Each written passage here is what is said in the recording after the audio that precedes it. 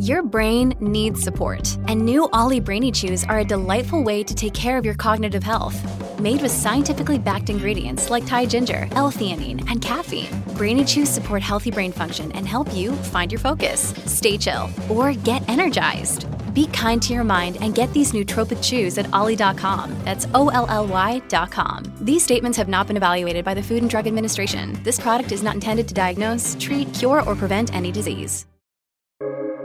Welcome to the New Books Network.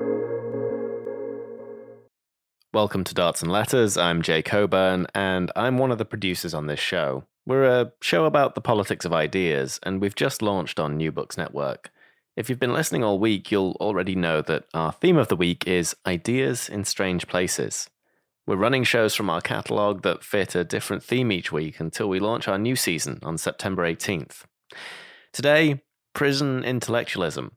What kind of radical thought can come from that kind of oppression? That's what we're asking, and it turns out there's a fair amount, despite the way prisoners are generally treated. Host Gordon Katic talks to someone who wrote newspaper columns from inside a US prison, and also to the editor of an academic journal written entirely by prisoners. So, from right near when we started Darts and Letters, here's episode 5, Prison Notebooks.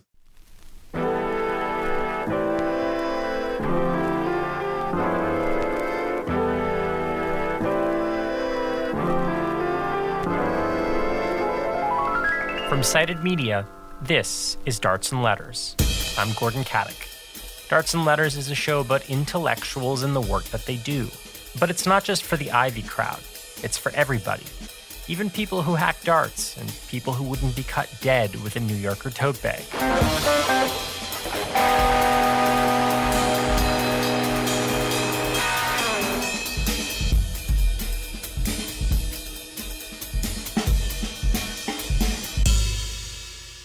So much of the best radical intellectual work has been written in prisons.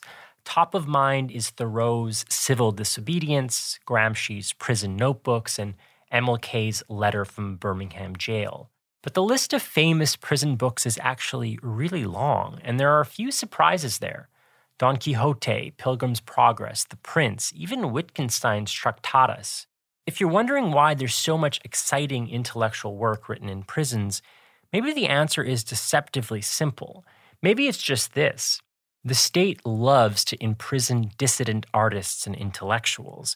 I've already mentioned a few, but I could make a whole show about the famous prisoner intellectuals. There's Eugene Debs, Bertrand Russell, Emma Goldman, Oscar Wilde. It's a who's who of radical thought. But it also seems to me that prisons themselves give you a certain insight. Now, I'm not going to romanticize them.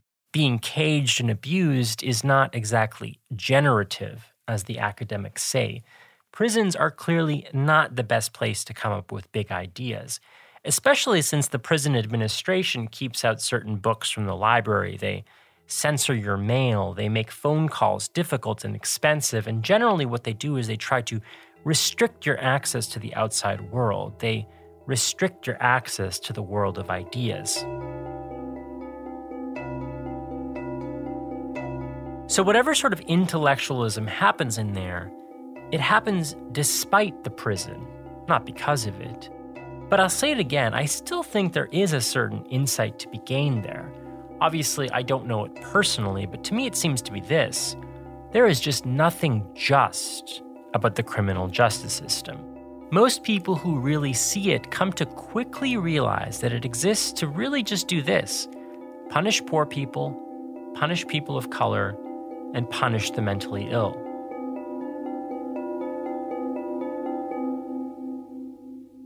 I don't think there is any process, reform, or bureaucratic mechanism to redeem this awful place.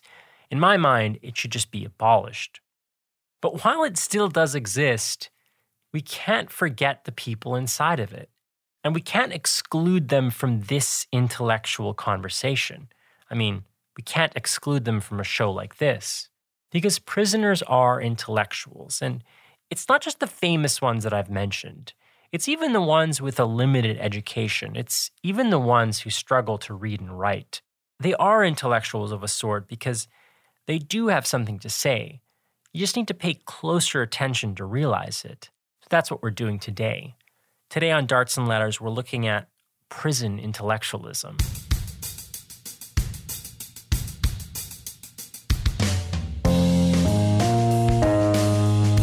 I speak with Justin Piché.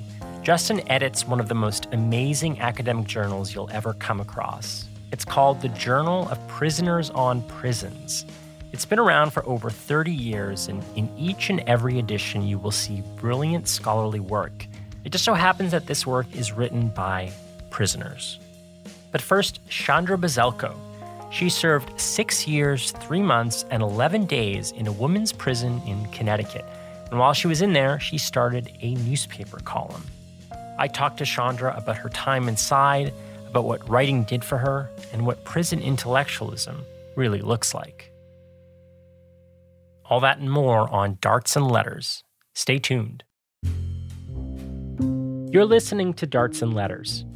If you like what you hear and you want to support us, why don't you subscribe? You can do that wherever you find your podcasts, or you can find us at dartsandletters.ca. Okay, back to the show. Chandra was charged with a slew of financial crimes. Of course, she had high-priced lawyers and she was fighting the charges. She thought she stood a good chance. Then, all of a sudden, it was just over. I was told that that was going to be a day for a hearing on getting a new trial. So my attorney had advised me and my family that this was really an inconsequential day, that I could come by myself. It would last a couple of minutes because we were just going to set down a date for another hearing on getting a new trial. And this was really nothing consequential or nothing to worry about. And the judge said, no, I'm sorry, that's too bad. We're going to go ahead with the sentencing. And at first I thought, okay, he's just going to impose a sentence of probation, so I'm still going to walk out of here. He won't actually send me to prison without letting me have a chance to talk to anybody or get ready. My car was in the parking lot, and he did. He sentenced me to several, a total effective sentence of 9 years when you counted in the probation. So that trauma of the surprise made me extremely angry. So my first couple of days there, I was both angry but also convinced that I would leave any day, that this was it really was unfair the way it was handled. That any day now, someone was going to make the right argument to the judge and he would relent, or I would get at least another chance, at least a couple of weeks out on the street to prepare everything and get ready and at least be ready for my real entry into the prison. But as we know now, several years later, that did not happen. And that's something, that was a really important lesson, that these kinds of things, you can get blindsided. You can have an attorney who either doesn't know what they're doing or doesn't care, and your whole life can be upended. I've heard of pets dying because people get picked up by police and they're held for more than they ever thought they would be, and no one was there to feed the cat or the dog. Wow. So when you get in, I noticed in your writing, people called you Princeton. First of all, how do they even know? How they know is from me. In retrospect, I wish I hadn't said it, but part of the assessment is also your educational background, because they need to know what programming they have to schedule you for. If you don't have a high school diploma or an equivalency degree, the system is obligated to arrange that for you. So as soon as they can get you into some type of high school programming, they will. So they have to ask, do you have a degree? Do you have a high school degree? Do you have a college degree? Because that would actually make me ineligible for any of the college offerings that they had for people who were there sentenced for a certain amount of time. They said, do you have a college degree? From where? And they usually ask that because they want to verify it. And in retrospect, I would not have said Princeton, because that, I'm sure, was the only time, and maybe the only time in history, that they will hear that answer in that room when they're doing an educational assessment. But I revealed it, and I'm sure that went around the gossip trail of all the staff within seconds. And I'm sure, actually, they thought that I was lying, because there are a lot of people who go in and build fantastical backstories to their lives, either to cover up something or because they're mentally ill or whatever their reason is. And I think that they actually did verify it because they wanted to see if I was fantasizing, and they verified it, and it was true. So this was something that was highly unusual there for the prison. I mean, 68% of the women who enter there don't have a high school credential at all. And then 2 commissioners ago, a man named Scott Semple, he was the commissioner of correction at the time. He was the one who I thought was the bravest in saying that he also thought that in the Connecticut correctional population, in addition to the 68% who don't have a high school credential, that there's probably another 15% who do have the credential and still can't read, that they were somehow passed over, that teachers didn't care enough to stop them. They just were passed through for, what do they call it, social advancement or reasons or what have you. So there's close to about 80% who really struggle with anything kind of academic.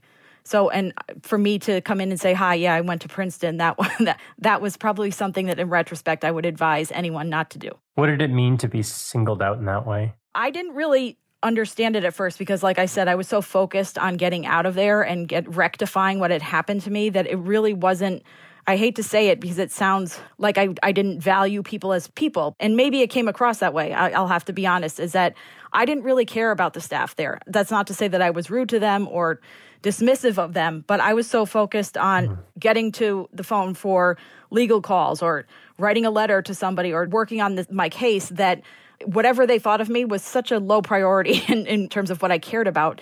And I think that maybe offended them. I think they wanted me to be a little bit more scared or maybe a little bit more embarrassed than I came across. And it really wasn't about them. It was my hyper-focus and myopia on my own situation and case. But that's what I think it was, is that she thinks she's better than us because she's not cowering in front of us. What does that mean to be a target? Did you face retribution? How did it affect you? Oh, yeah. I was written bogus disciplinary tickets. I was put into solitary confinement a number of times. I spent, I think, 75 days aggregate going in and out. There was one particular guard who was just very fixated on making my life miserable. He spread a rumor that we knew each other from the street. And there's a concept, it's actually a ruling ethic in prisons. It's called undue familiarity. Guards can't know the inmates, nor the inmates know the guards in a personal way. And the reason why is the more you can dehumanize either side, the easier it is to do horrible things to them and not care. And so if you know the person as a person, it makes it easier for certain guards to be nice in certain ways or even to favor you in ways that you don't deserve. So if there's a fight between someone who's convicted of a sex offense with someone who's convicted of shoplifting, let's be honest, they're probably going to let the person who's convicted of shoplifting get a few more punches in on the person who's convicted of the sex offense than they probably should. And that's knowledge that they're not supposed to have of why you're there, what the charges are, things like that. They're just supposed to know where you're supposed to be at any given time and whether you're there or not and what your inmate number is. So this was, I'm sure when the Princeton information went out, they all started looking up my case and looking into my background and things like that. I didn't get the benefit of the undue familiarity rule. And to spread a rumor that I somehow knew this officer from the streets would have caused me to be put in solitary confinement until they checked out what degree of familiarity there was. There was none. I didn't get put in solitary for that, but it did put me under what they call investigation, which means that they're watching me more closely and things like that. But it was a number of things. Toying with my legal mail so that I didn't get things on time, toying with my regular mail, things like that. When I was in solitary confinement, they basically didn't feed me. They would dump my food out into my cell through a little slot door. So there was a lot. And it was, I would say, pretty constant, right? So it was a really kind of a constant drip every day of some type of problem or some type of abusive language directed towards me. So you start to write about your experiences. I think it started as letters to the editor, right? With a local newspaper, was it? Yes, that's how the public one started. But how I started just writing in generally was I said, I need to write this down. I'll have to document this later because if I have to file a complaint or if I needed, proof of why I shouldn't be here for the court or something. So it really was a memorialization project at first, writing down details. And then something funny would happen. And I would say to myself, I want to remember this. So I would write that down. Or I would write something down that a woman said that was poignant or something I learned about myself or others in the process, and I would write those down. And then I started to see other things, like that were happening. And so the first time that all these notes and these quote unquote diaries become public is that there was all of the showers and the sinks in the place were leaking. It was almost uncanny the way that every water spout in the facility was not working properly and was leaking. And the problem with that, aside from the water loss, is that it's really loud. So when you're trying to sleep at night, the sink is running or there's a shower dripping, it's really loud.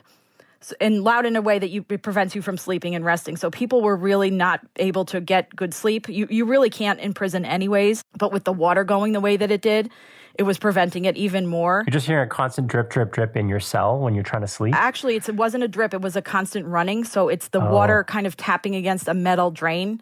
So it's kind of this like low hum. Oh, wow. Like imagine if you just had water running constantly. Like there wasn't a drip, drip, drip. They were running almost as if they hadn't been shut off.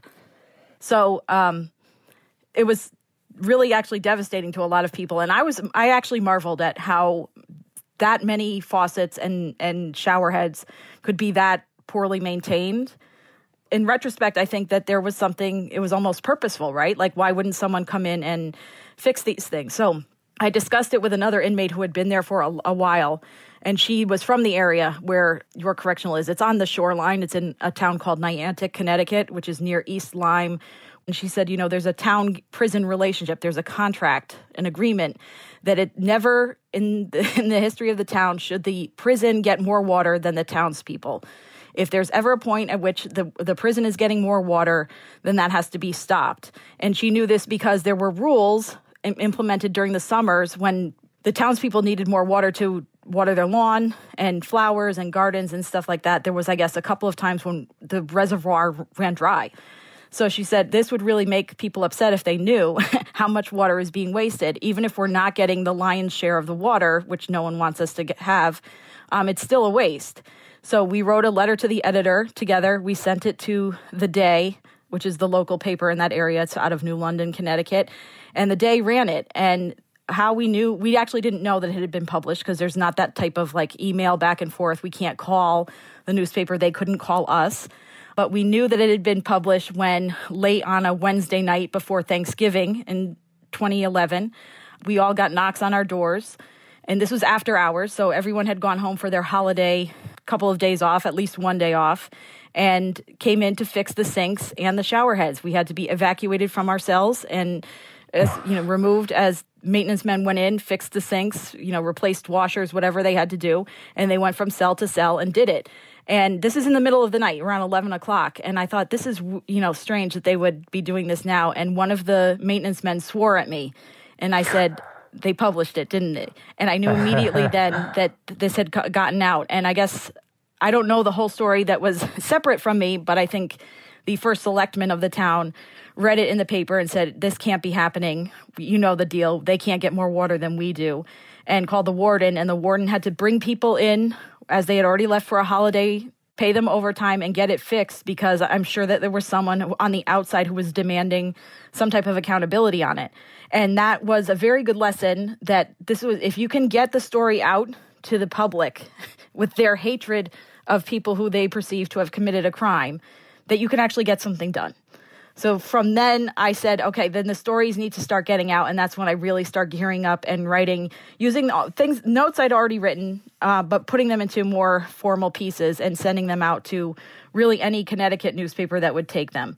One Connecticut newspaper called the New Haven Independent got a piece and said, we want more. We can tell these stories and we can maybe help you out in your quest to kind of expose and educate people about what's happening inside. I don't know exactly what the word is, but I would be so ambivalent about that kind of lesson because on the one hand, you've made an impact and fixed the pipes, but like you just said, you fixed it because of the town's hatred of prisoners. So how did you kind of navigate the emotions of that? And like, what do you take from that? Well, I knew that the public's kind of disdain for a correctional population is actually something that is very powerful. So if you can pluck it and trigger it in a certain way and use it to your benefit, it's a way to protect yourself. So a big argument that I used to make in a lot of the things that I would write is that how much this costs the taxpayers to keep people inside and what is really being achieved and how much is being taken out of their paychecks to do this kind of,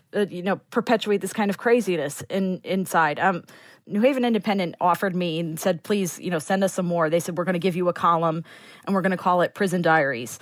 The column only really lasted a couple of months because I sent out and they published a piece where I had noticed that a lot of the guards knew the women who were in for prostitution in ways that they shouldn't. There were comments about where they would do their sex work, where they would pickup Johns, things like that. And I thought, this isn't in any kind of file. And so I put two and two together and I said, this is what's happening. They are customers of these women.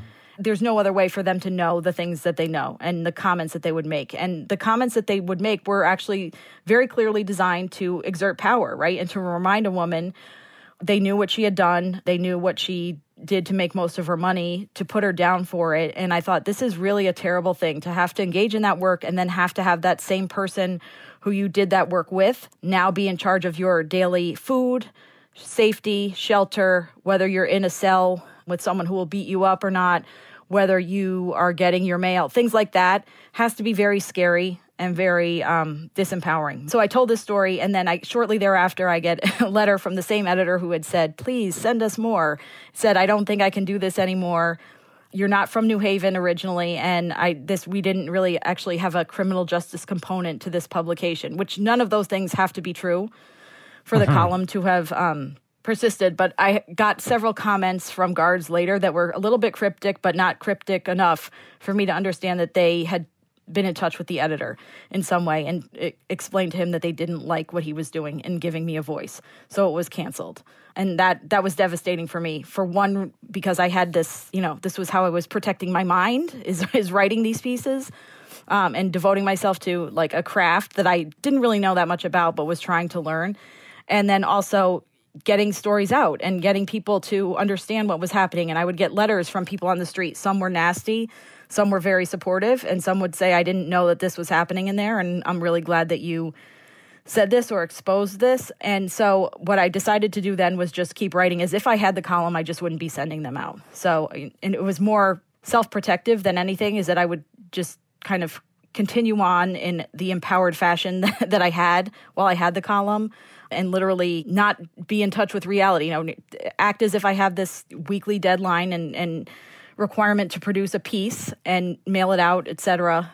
So it was almost a form of delusion, actually kept me going for the last 2 or 3 years I was there. How literally do you mean that? Did you convince yourself that this stuff was getting published, or was this kind of just an exercise? You know what I mean? Like how it was an exercise, but I knew it would be published, but I didn't actually know where or how, because I remember the only contact I have with editors, or even really with news sources, right? Like reading the actual things. I didn't even read my own columns the way that they were published. I just knew what I wrote and what I had sent out, is that these will end up in the public sphere someday. I don't know how. I don't know how to do that, but they will. And I kept writing as if I was on a deadline, right? I kept myself to getting so many done per week, that kind of thing, because I knew I probably would really have decompensated mentally if I didn't do that. You wrote a lot about, you ran the gamut, but a lot of the diaries that I was looking at earlier today were about your experiences working in the kitchen and cooking. Can you tell me a little bit about that? What is like a prison kitchen like? Well, it's a large industrial kitchen with nothing fancy, right? There's nothing for the art of cooking, really, which is funny because so many of the men and women who worked in correctional food service were chefs. They either had been a chef previously and they wanted more stable employment with better benefits, different hours, something more regular. So they had extensive culinary expertise. These weren't just corrections officers who happened to be assigned to the kitchen. So I did learn a lot about cooking with them. And they did actually, in the latter half of my kitchen experience, I saw them do a lot of really creative and artful things with prison food, which is hard, right? It's a lot of times we don't even have meat. We have texturized vegetable protein patties or crumble or something like that to take the place of meat. And they did wonderful things with it. So I actually saw there was some creativity and some artistry in the kitchen that I had not seen on the part of staff members before I went into the kitchen. One of the things I read was that in the kitchen you had a kind of turning point when you met Anthony Pellegrino, was it? Could you tell me a little bit about Anthony and what meeting them did for you? Sure. And we call him Nino, and he goes by Kitchen Nino, because that's how he would answer the phone, Kitchen Nino, like you would say library Chandra, that kind of thing. Nino is this bombastic, larger-than-life former sailor. He spent 20 years in the Navy as a cook and then went into corrections because he thought he could help people. He actually had run a boot camp for teenage girls and women before he came in, and he didn't feel like that was working, but he knew that the way he was disciplined and the way that he could interact with people might help some people. So he took this job at York Correctional Institution. When you first meet Nino, you say, what is this? He's a highly tanned man. He has a tanning booth in his house. That's how committed he is to maintaining his tan. And he has this kind of blonde curl in the middle of his forehead. And he dresses like a typical sailor with his sleeves rolled up. But he's also a military man, right? So he likes things done a certain way, but he's also a very, very effective leader, right? So he would make up certain sayings to remind women, many of whom are still, in a drug haze because they just got in there and it takes a while to really kick heroin or, certain types of addictions. Women who are not used to being directed by a well-meaning man to do certain things. And he was able to get women to do what they needed to do to get the meals out. And we used to have to feed almost like 1,000 people in 45 minutes. That's what a prison meal is like because people file through so quickly. And then we also have to do delivery meals to women who can't come to the dining hall, which is people in segregation, people in medical unit, that kind of thing. So it's a crazy rush. And so it really has to be a very effective person to get women, many of whom have never had a job, many of whom are suffering from a variety of illnesses, to get them to work together and get this thing done. Because if it's not done, one of the prison's main responsibilities is to feed people. That's something that they can't shirk. They don't have to be nice. They don't have to rehabilitate you, but they do have to feed you. And if they're not, that really is going to be a problem for either a court or wherever someone could file a complaint. And it has to be done at certain times so that they can check it off. And there's a new law, or it was new at the time that I was there, that you had to have 2 hot meals a day. It couldn't all be just cold, a cereal bag thrown at someone. So there were a lot of requirements put on these people, and Nino was able to do it.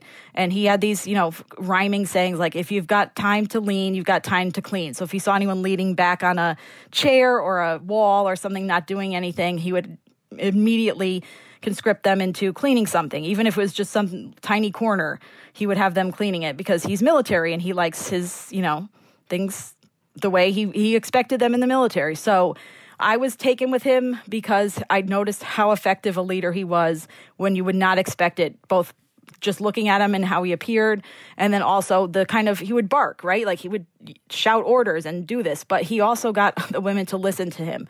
And I listened to him because I recognize he's very good at this. This is Nino's job, and he knows how to corral and marshal women who are really hard to organize and get something done with them. And so because I did listen to him so well and perform so well under him, he becomes very fond of me in the sense of I become like a right-hand man, right? So like he can rely on me to check on things and be accurate about it, and that I'll remember to do it the next time and stuff like that. So I become Nino's right-hand man. And while I was working in the kitchen, one day they come and they take me to solitary confinement because my roommate had hit me in the face, but it wasn't really a hit. It was more of what they call in there a mush, which is when you put your hand on someone's face and twist it. And they had taken me, not her, to solitary confinement for that. And Nino found out. He actually called in from his house. Someone had told him on a day off, Bazelko is out. You're going to have to come back and work without her. And he called in and said, I don't know what's going on, but if what you're doing to her is wrong, then you're going to hear from me. And they let me out. I can't explain it to people who have never served time, but that's like saving someone's life or giving them a kidney or something like that. That to sacrifice and to call in on your, a day off and basically do a work task when you're not being paid to do it, and care that one of the inmates was being treated unfairly. That was very unusual, and he saved my life on many occasions, I think, because he would tell a lot of the guards, back off, leave her alone. I need her. She's helping me. She's reliable, things like that. So in many ways, Nino, I think, kept me out of solitary. He kept me out of being abused by staff. He kept me out of being ridiculed by staff. He protected me in ways that I can't even imagine, and I don't know that I'll ever be able to repay either.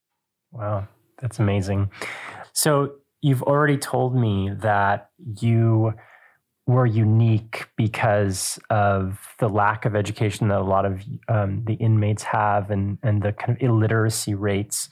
Can you tell me a little bit more about that? What kind of support, what kind of education are inmates actually afforded? Well, if they come in and they don't have the credential, remember, everything relies on whether they have the credential or not. If they don't have the high school credential, they are immediately enrolled in what we just call prison school, right? So it's like a high school hallway with classrooms that are decorated, I would say more in an elementary school style with alphabets painted on the walls, that kind of thing, really basic stuff. But they're high school classrooms, and they go and they attend, and they usually stay with one teacher for all subjects, and they attend from around 8 in the morning until 2:30 in the afternoon with the hopes of learning enough that they can take the GED and get a high school equivalency degree.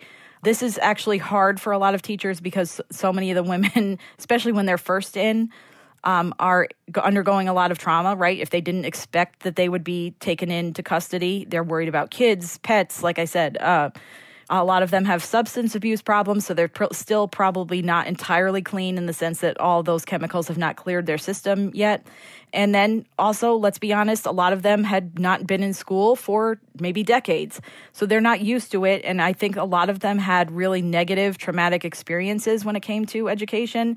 Either they were part of the school to prison pipeline, they got in trouble for something and were expelled or removed or somehow separated from the school system, or they might have had learning disabilities that were not addressed properly, so that it was really a struggle for them to learn.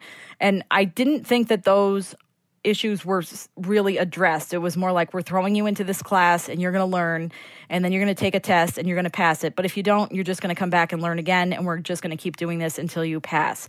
And the passing score for a GED is actually pretty low.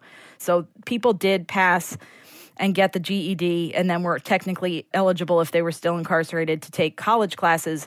But I just feel like the challenges that were thrown at the teachers and the students in a prison school were probably too much to surmount unless you have social workers and a whole phalanx of people who are going to deal with all of these other problems that are associated with their lack of learning, right? Right, and then when you don't address those challenges and you leave, you get your GED, maybe you've got just a passing score.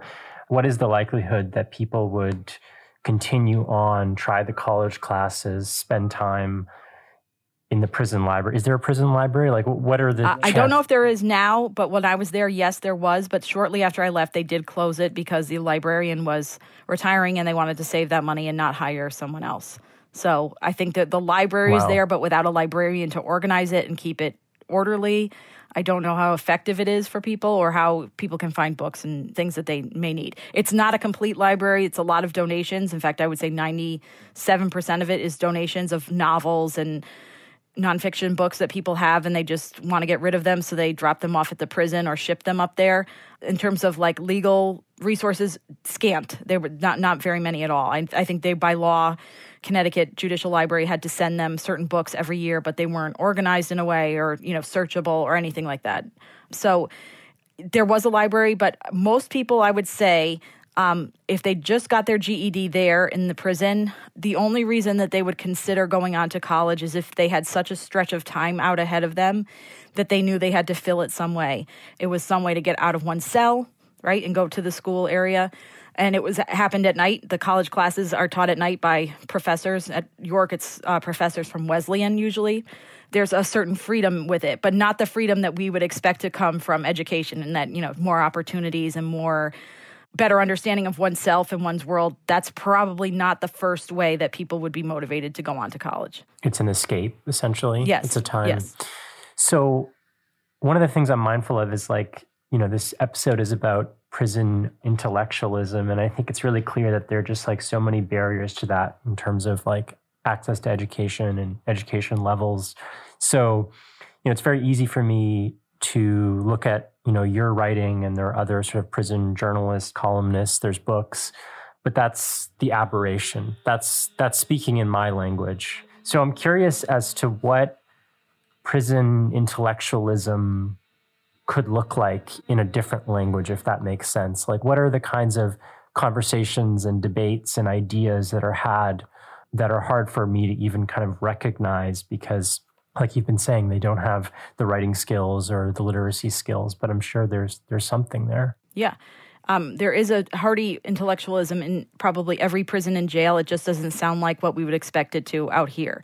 If I had to nail down what the typical topics would be, it would be more moralistic type topics, like who was right and who was wrong in a certain situation. If there was a standoff between a guard and an inmate, analyzing the various aspects of who should have done what, who was in the right, who was in the wrong, and why. You'd probably be hard-pressed to walk through your correctional institution and not hear some discussion of the system writ large, why we have courts and prisons and why we arrest certain people and don't arrest other people, and the view of credibility. Credibility is a big problem in there because just by virtue of living in there in a certain type of uniform, you have none. And then by wearing a different type of uniform, you have all of it. It's unquestioned. So that kind of dichotomy, that stark difference, teaches a lesson to anybody who enters there of what reputation is and how people understand certain people who are assigned certain roles in society. So I think you would hear a lot about that. I also think there's a certain level of romantic behavior in there where people are considered, quote unquote, dating, right? Even though they can't necessarily even be next to each other or go anywhere, they develop relationships. Sometimes they're sexual, sometimes they're not. It's just a connection where people would, if they can manage to see the other woman in a library or in the dining hall or something like that, they want that connection.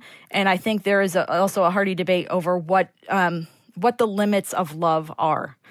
Because there is a certain ethic in that population that the only way to show true love is to do absolutely everything that the person asks. There are no limits.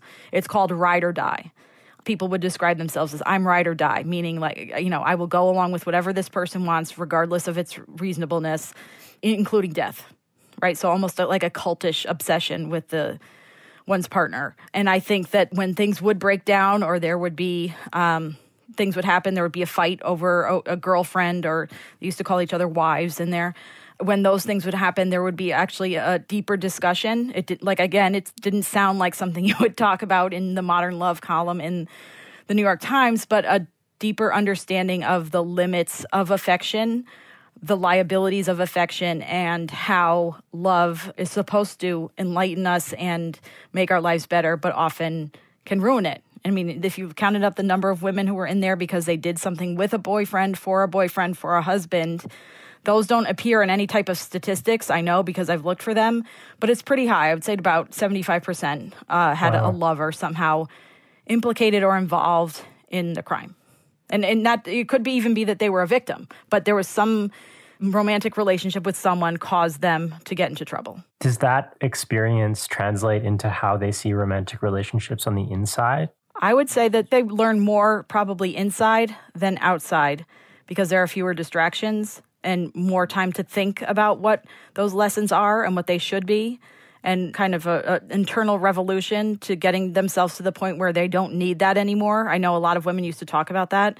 There's a certain degree of independence that people used to discuss and the ways to get there, but also an acknowledgement that they might not be able to do it. One of the things that you mentioned is kind of that they do have a keen sense of the system and what it does and why it is the way that it is.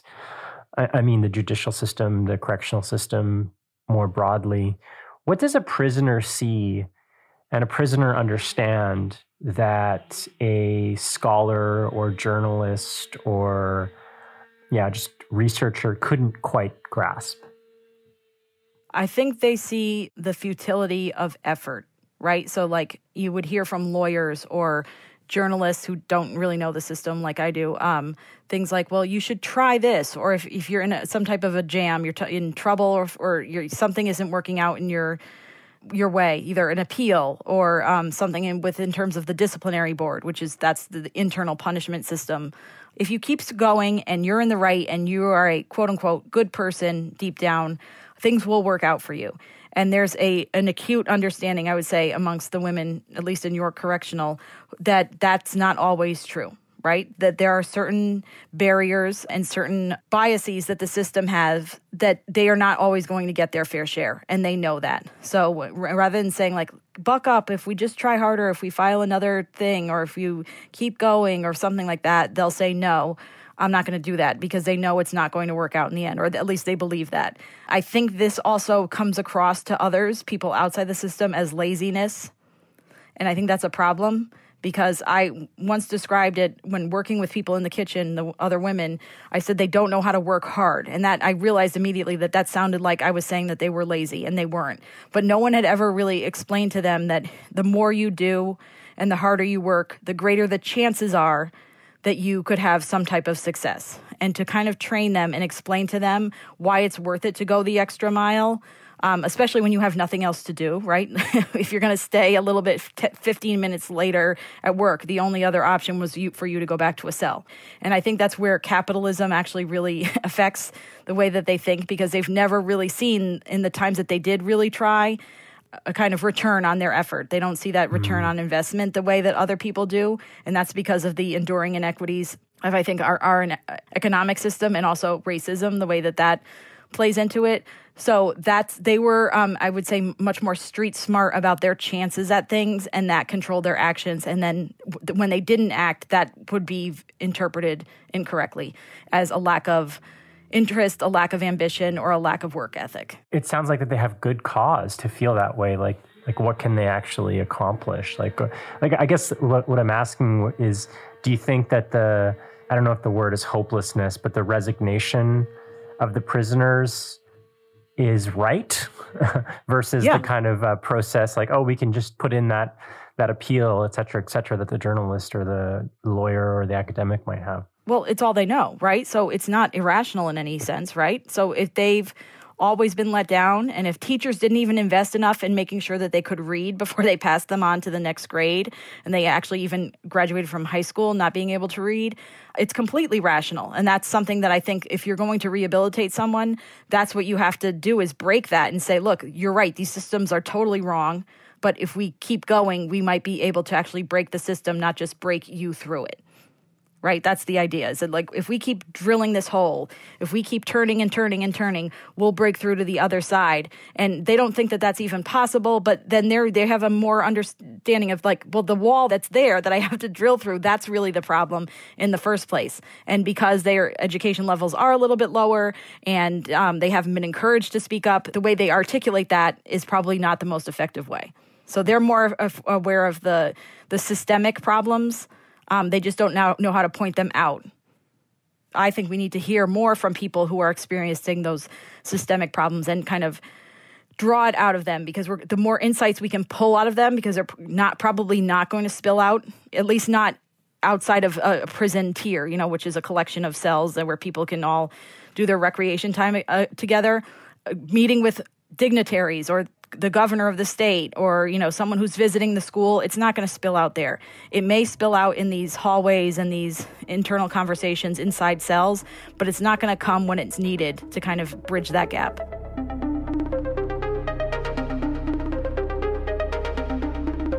That was Chandra Bazalko, columnist and author of Prison Diaries. That's a Webby Award-winning series which started while she was inside at the York Correctional Institution in Niantic, Connecticut.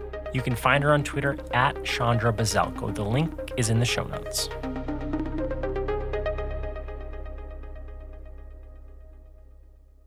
Quote, "The educated prisoner is a threat to the penal system, whether that education is gained through participation in formal educational programs or through the decision to use prison time to read books, because knowledge is indeed power, and it therefore becomes something that must be denied to those one wishes to keep powerless." This is what Howard S. Davidson and John Mark Taylor wrote in the 13th volume of the Journal of Prisoners on Prisons. Howard is a professor who long taught in Canadian provincial jails. John was a Missouri state prisoner and prison education crusader. He died in his cell at the age of 54.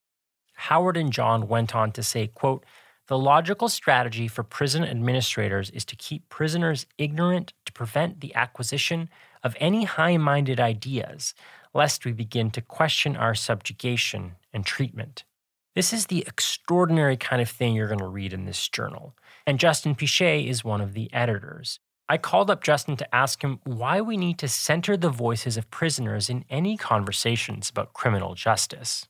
If we understand that imprisonment is about the deprivation of liberty and being an embodied experience, I think to fully appreciate what that means and to be able to convey it, I think you need to be a prisoner or to have experienced that at some point. And so what their writing allows us to do is get an entry into that experience and its broader significance in terms of what's happening behind bars. And I would certainly say that over time, JPP contributors, I think, have been able to articulate trends on the ground quicker than they've appeared in the academic literature. So for instance, as different jurisdictions have claimed to try and put in place measures to reduce segregation, or have even renamed them as federally we have structural intervention units. And,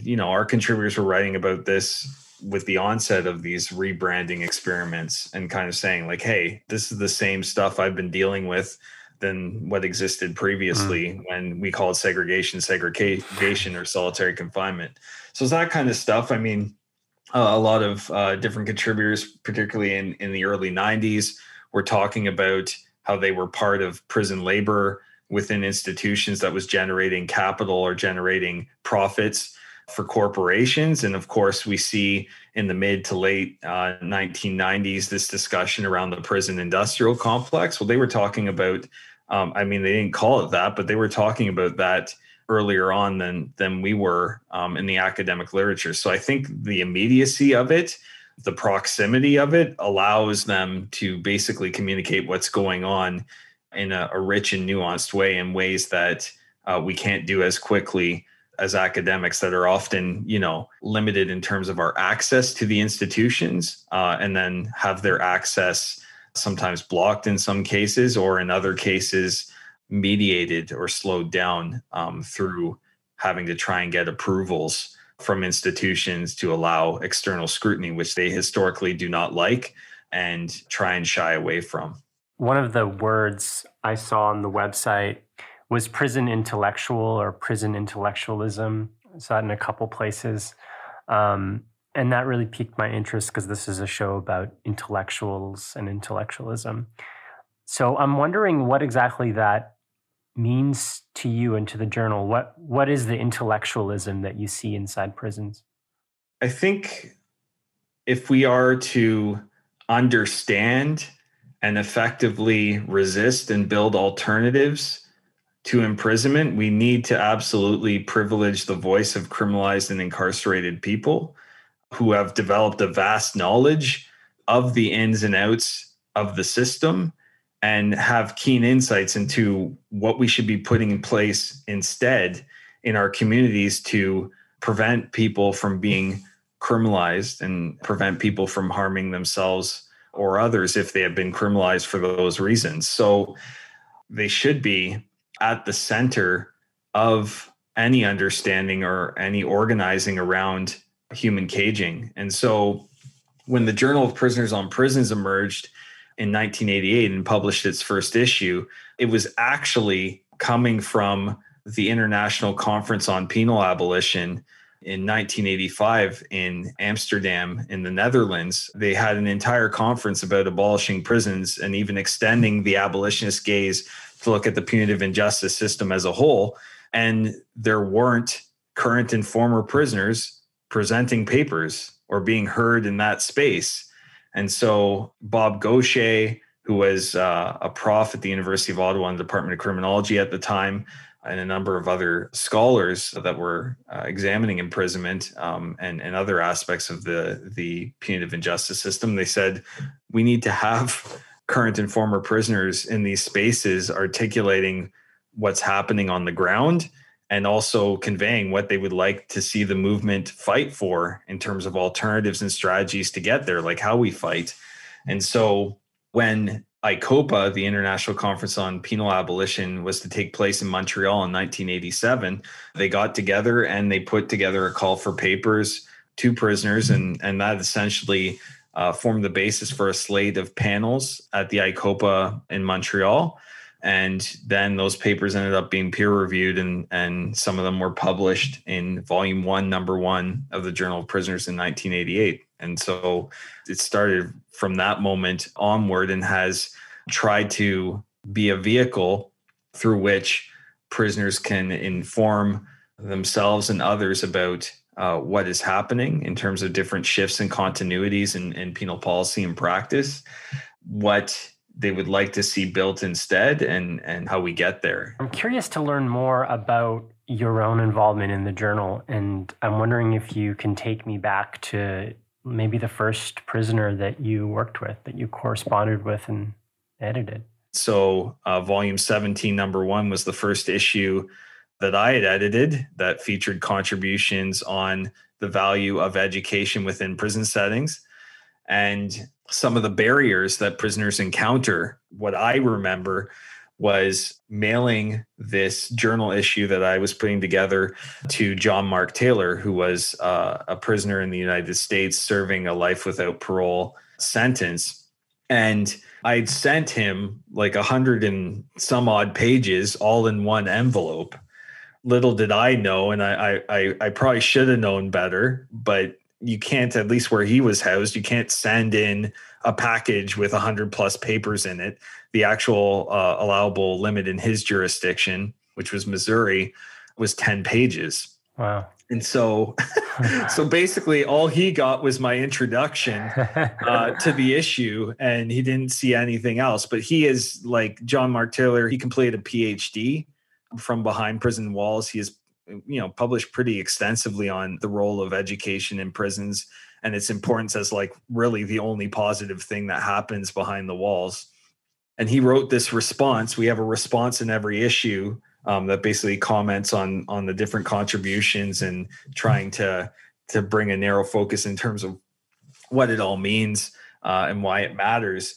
And he wrote in his response that like this exchange that we had, where literally the vast majority of the content that I sent him was confiscated, is indicative of some of the barriers to knowledge production and even the acquisition of knowledge by prisoners within these settings. Like they can't have access to things unless they're directly sent from publishers in published form, unless it's under 10 pages. So what does that mean in terms of what they can access, with their limited funds that are available to them, if they have any at all?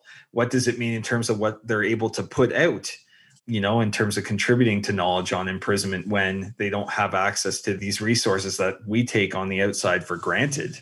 It's kind of through exchanges like this over time that you also learn about the sheer ridiculousness of imprisonment sometimes. I remember getting a note, a few years ago from the state of California informing us that they wouldn't allow our journal into their prisons anymore because, it promoted alternatives and resistance, and they labeled this as a terrorist threat.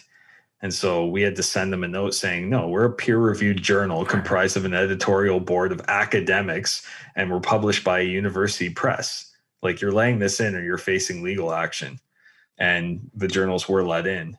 Wow. We face that kind of stuff all the time. Yeah, I read one of your articles that kind of laid out some of the methodology of the journal, and the challenges were really like harrowing. The quotes from prisoners talking about, their books being taken away or not having access to certain things, getting transferred, having notes disappear or being put into solitary and not having the ability to write.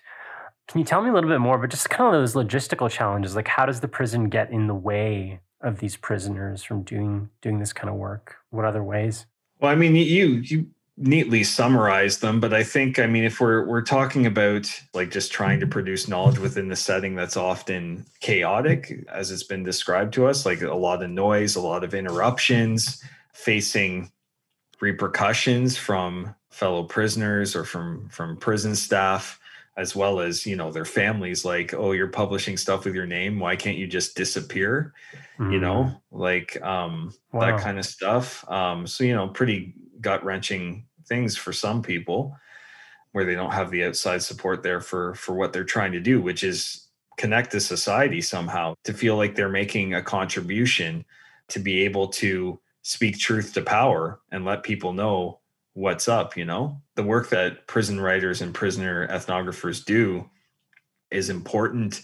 It requires a lot of courage because it tends not to be something that is rewarded or seen in a good light by people within the system and society as a whole. It's like, why don't you just disappear? And that's why we incarcerate people, in part, is to disappear them from view, to not address the issues that their criminalization represents. Has a prisoner that you've edited faced repercussions? I'm just wondering what that must feel like personally. I mean, obviously it's much more difficult for them, but to have someone that you've worked with then kind of get punished for the great work that they've done must be difficult as an editor. Through our discussions with authors, it's clear they know the risks better than we do. They also often don't care, right? They're putting this out there. They've had everything taken away from them. They're living all these different kinds of deprivations, and they're willing to pay the price, or at least many are. Of course, we're willing to publish works anonymously, and we do. But there are folks who have paid the ultimate price for their advocacy and for the contributions that they've made, not necessarily specific to the JPP, but like just in general, like pushing back against a system that wants you to conform, that wants you to just do your time. John Mark Taylor, for instance, who, had a medical condition that was ignored. He ended up dying alone in prison because state authorities let him die, and they let him die. We can't say this definitively, but I cannot see how someone would face that treatment if they didn't do the kind of advocacy and writing that he did over the course of his life. We could talk about like what comes to mind when we think of repercussions, being taken off into a corner without a camera and getting the shit kicked out of you. And surely that can and does happen. But, I think more profoundly than that, it's when folks decide to engage in these ways and to resist, that the violence that they experience often is not in those like very like intense short-term ways, like right. short acts of violence. It's often this normalized, drawn out neglect that they face instead. And, certainly a lot of our contributors are longer term prisoners. And, I think that's part of what motivates them to contribute, is that in some cases they're looking at a lot of time and they want to see a change. Despite all of the constraints, the way in which the system gets in the way of this work and the repercussions the prisoners face, looking at the journal, they still do amazing work. What have you learned from them? I would say, as someone who studies, who teaches and organizes around prisons, that this journal in particular, and prison writing more generally, served as an important reminder that there's still people suffering inside that you need to organize in solidarity with, that are living in 6x10 cells, sometimes with 2 or 3 people, that have little access to schooling or other forms of programming that they could want to avail themselves of if they want to pass their time or make changes in their lives. It is a draconian space. And I think it's important for people to see that even in a country like Canada, whose rates of incarceration have been relatively stable over time, say in contrast to the United States, everyone's saying that, Canada is quote unquote soft on crime. Imprisonment everywhere, anywhere, is not soft. It is always violent, even if we attach words like rehabilitation or healing to these places. These are not hospitals. These are not schools. These are not drug treatment centers. These are not mental health care venues. These are fucking cages. And other things that we try to do, these positive things that we try to do within those settings, it's always institutional order and security and the infliction of pain that dominate and sideline other objectives of punishment. So we need to center prisoners' accounts of that to inform our own understanding and our own resistance and our own paths forward to eventually end this practice, if not now, then within a few generations, so that we can actually have more effective and just, humane ways of relating to each other, which displacing people, disappearing them behind a razor wire fence and concrete walls cannot and will not ever accomplish. And that's whether it's in Norway, Germany, or Canada, or the United States. A cage is a cage. That was Justin Piché. He is Associate Professor of Criminology at the University of Ottawa and the editor of the Journal of Prisoners on Prisons. You can find that journal at jpp.org, and you can find Justin on Twitter at Justin Piché. As always, check the show notes. And that's it for this week's episode of Darts and Letters. This week we were produced by Jay Coburn with research from Addie Susnick and David Moskrop. Our composer is Mike Barber, our graphic designer is Dakota Koop, and our host is me, Gordon Kaddick. If you haven't already, subscribe to this podcast. It's a new show, so we need your help cooking the algorithm. Hit subscribe, review, tell a friend, do what you can to help us get the show to more people. And if you really like what we do, you can also support us on Patreon. That's patreon.com/darts and letters. You'll find bonus and early content there. Don't like what I said? Well, you can tweet at me. My handle is @GordonKaddick, and you can email the show directly. The email is dartsandletterspod@gmail.com. We receive funding from the Social Sciences and Humanities Research Council of Canada. Our lead academic advisor is Professor Alan Sens at the University of British Columbia. Darts and Letters is made in 2 places, Toronto, Ontario, and Vancouver, British Columbia. Toronto is on the traditional land of the Mississaugas of the Credit, the Anishinaabe, the Chippewa, the Haudenosaunee, and the Wendat peoples. Vancouver is on the unceded territories of the Musqueam, Squamish, and Tsleil-Waututh nations. This is a production of Cited Media. We make other fine shows like Cited Podcast and Crackdown. You can find both of those wherever you find your podcasts.